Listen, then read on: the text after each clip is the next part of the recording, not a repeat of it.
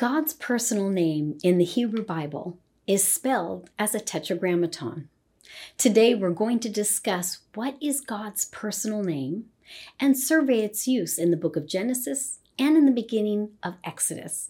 So let's find out what it reveals about God on All Things Apostolic.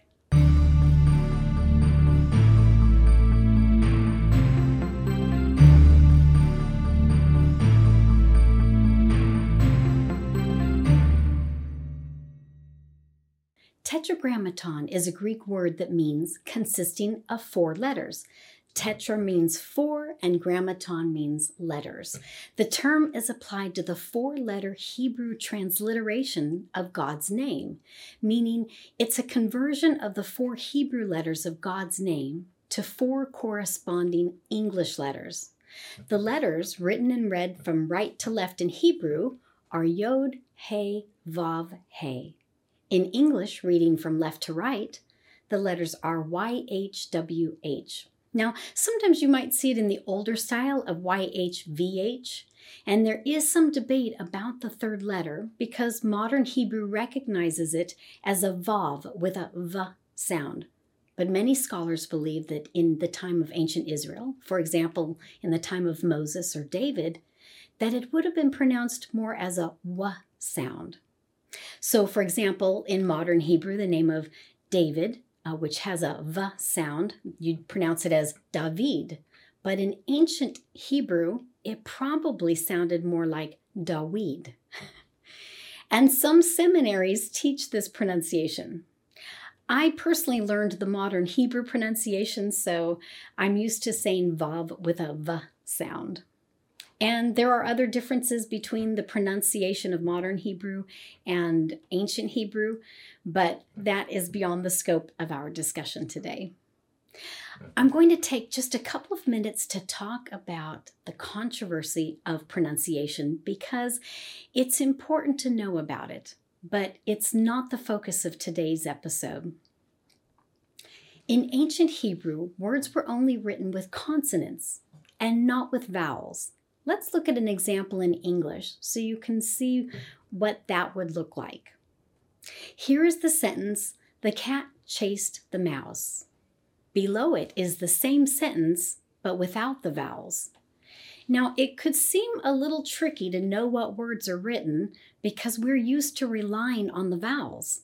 But ancient Israelites were used to not having the vowels.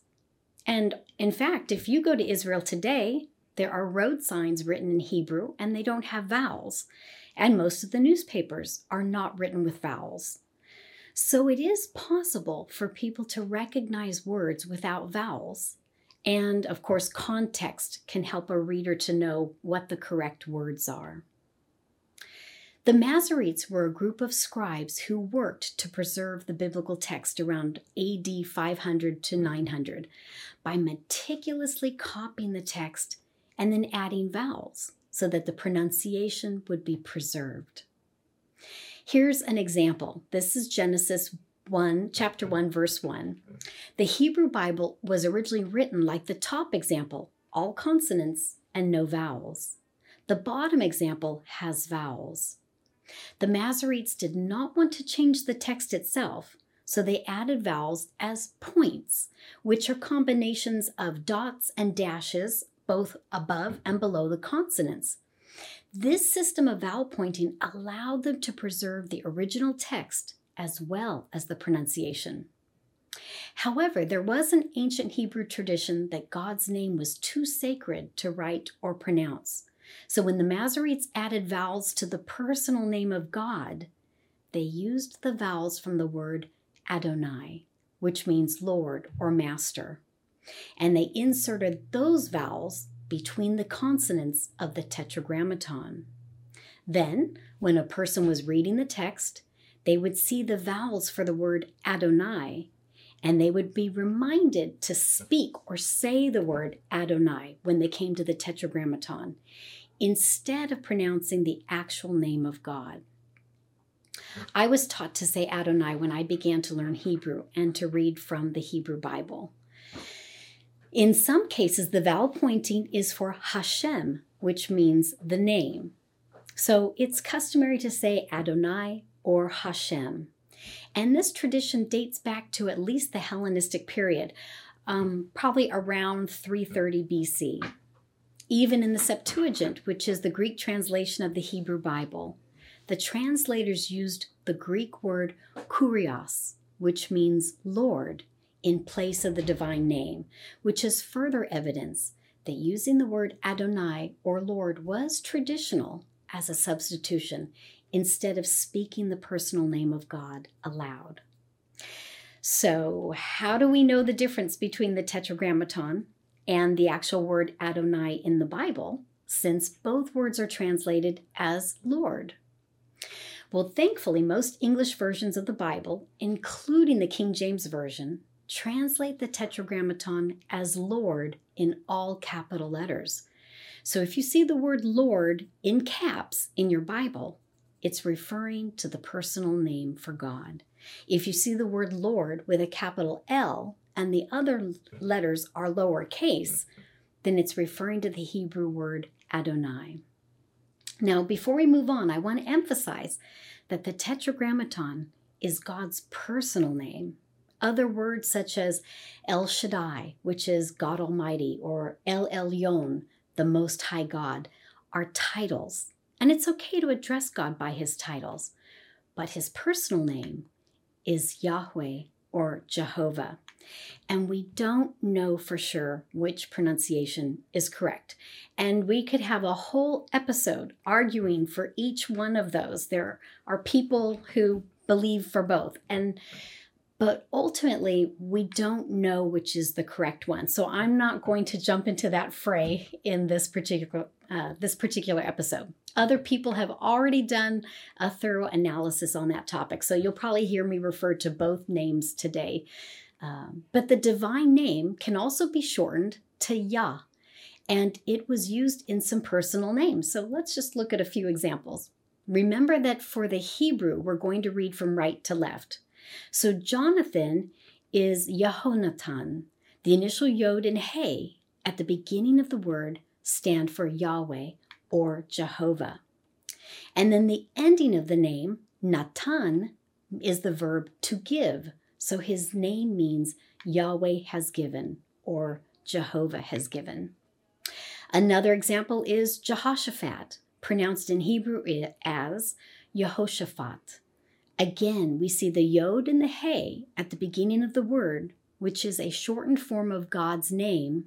And then the ending of the name is Shaphat, which means to judge. So his name means Yahweh has judged or Jehovah has judged. You may also recognize the shortened form of the divine name in a word that we commonly say at church. Hallelujah is made up of the root halal, which means to praise, and Yah, which is the shortened form of God's personal name. Hallelujah is an imperative form, which means it's like a command. So when you say hallelujah, you're literally saying to praise God, but you're referring to his personal name in a shortened form. So what does his name mean? Well, the 4 letters of the Tetragrammaton are from the root meaning to be. And some have understood the original meaning to be something like he who is, or he who brings being into being. It could be translated, I am who I am, or I will be what I will be, or perhaps even, I am the one who is. Regardless of the specific translation, the name demonstrates that God is fully self-sufficient and his existence does not depend on anyone or anything. Everyone else depends on him for existence.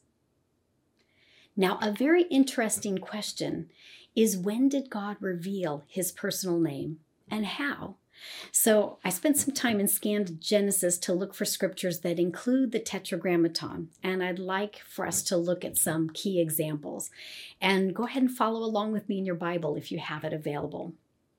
From Genesis 1:1 to Genesis 2:3, only the word Elohim is used, Elohim meaning God. So these scriptures cover God's work of creation. Then there is a shift and the Tetragrammaton is paired with Elohim 12 times, all the way up to chapter 3, verse 1.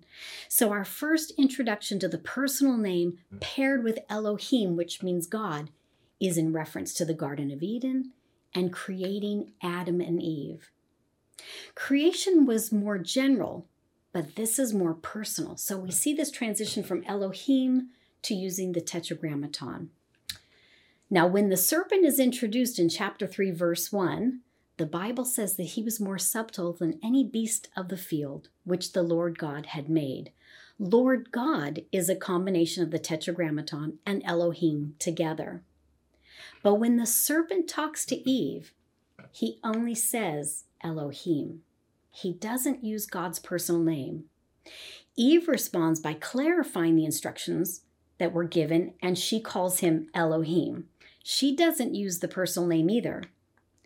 The serpent responds to Eve again using Elohim. So the serpent never uses the personal name of God. And then in verse 8, the Bible talks about the voice of the Lord God walking in the garden. And we have this shift back to God's personal name being paired with Elohim.